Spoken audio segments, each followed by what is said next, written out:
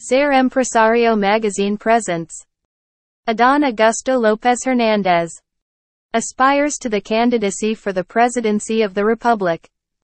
By Jose Martin Rodriguez. Mr.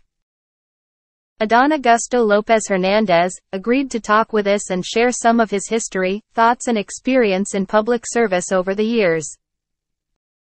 Adán Augusto, as he is known today, was born in Paraiso, Tabasco in 1963. Son of a lawyer and notary public Payambe López Falcone and the teacher Aurora Hernández Sánchez. His career has taken him from the presidency of the Conciliation and Arbitration Board of his native Tabasco, to the chambers of state and federal congresses representing his state, to the Ministry of the Interior, and today he aspires to be a candidate for the presidency of the Republic for Morena. Lic. López, your father, Lic. Payambe López, is considered a great humanist and an outstanding jurist from Tabasco. What was the greatest lesson he left you? Values such as honesty, integrity, justice, empathy and the importance of helping others. My father was an important value of the change that is being experienced in Tabasco. Generating from his field of law the correct path through which we must travel, he left a lasting mark on society, but also on our family, because his tireless fight for human rights and his dedication to the service of others make him an example to follow for all of us. You have a law degree from the Universidad Juárez Autónoma de Tabasco and your thesis was, the Mexican Federal State. Can you tell us a little about what topics you addressed? We gave a focus to what the true decentralization of power and the distribution of competencies should be, seeking to promote participation and diversity in decision-making. Despite the challenges, Mexican federalism continues to be a fundamental pillar in the governance of the country, and its study and analysis turns out to be relevant issues in the academic and political spheres. In the past, the concentration of central power delimited the states and municipalities. It was therefore essential to put an end to this concept, to really support the distribution of powers and responsibilities between the central government and the states that make up the Mexican Republic. We established the need to promote the autonomy of the federative entities and allow them to make decisions that adjust to the needs and characteristics of each region.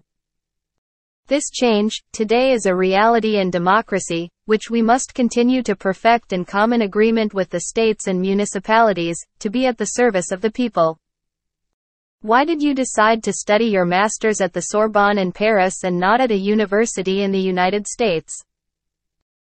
The opportunity presented itself, and we decided to take up the challenge, since the university, one of the oldest and most characteristic in the world, offered a specialty in social sciences and humanities. We took the step and achieved our objective. How were your beginnings in politics?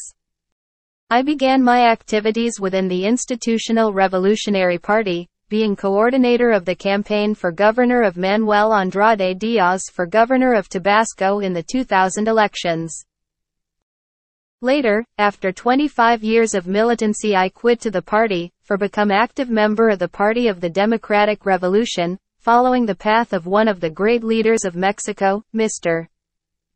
Andrés Manuel López Obrador. Also I did legislative career as local deputy, federal deputy and senator. Together with Mr.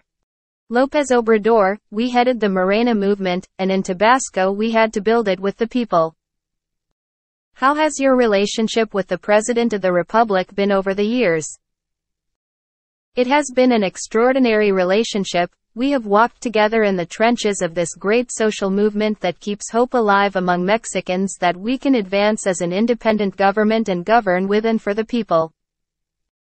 This close collaboration has led me to occupy various positions, one of them without a doubt that of Secretary of the Interior, where we managed to build agreements and help our president.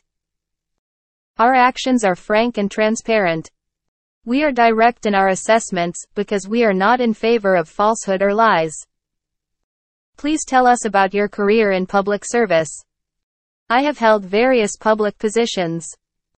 including President of the Local Conciliation and Arbitration Board of Tabasco, Undersecretary of Civil Protection, Development and Social Prevention of the Government of the State of Tabasco, Undersecretary of Government and Legal Affairs of the Government of Tabasco, which contributed to my career as a public servant, because charges do not make you, they are always the conduit to serve with delivery. Being governor has been one of the biggest challenges of my life, always, as I told you, at the service of the people. And serving this great movement, I accept the invitation of our leader and President of Mexico, Mr. Andrés Manuel López Obrador, to serve from the Ministry of the Interior, where we reflect our great contribution to the nation. You have been a member of Morena practically since its founding as a political party. In your vision, what did you do differently from Morena to leave the PRD and join the party? The PRD ran out of steam and was won by the oligarchy at the service of the conservatives. Power won them over and they forgot about citizenship. Joining Morena, we did it with all the commitment ahead. Together with thousands of men and women, we built a movement that in a short time became a government in which we must all take care of so that the fourth transformation is consolidated. It belongs to the people and we fight for them. You have just left the Ministry of the Interior. From your point of view, what tasks do you think the federal government will leave pending for the next federal administration? I was telling you that this is a great national movement that is moving forward.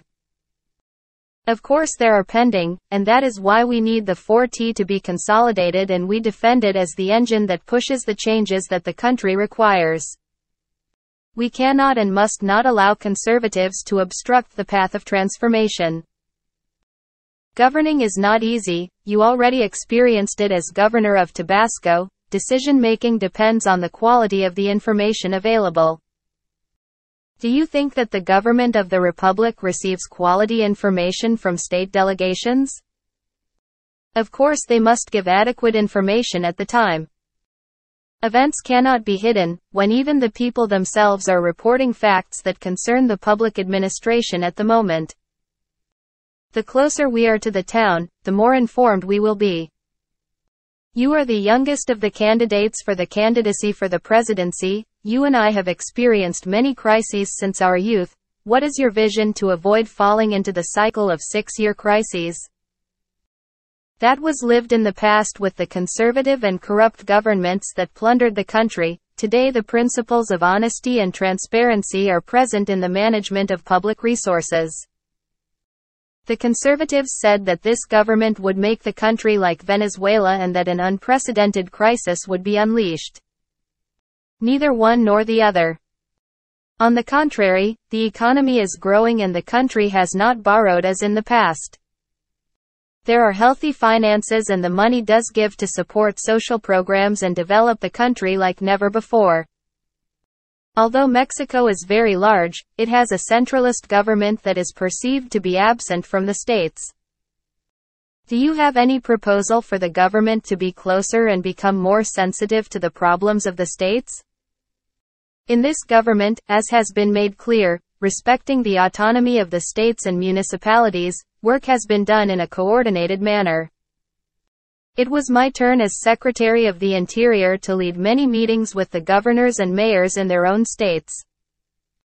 The government took to the streets to serve the authorities and the people. President AMLO himself travels the country every week to speak in front of the people and supervise the works.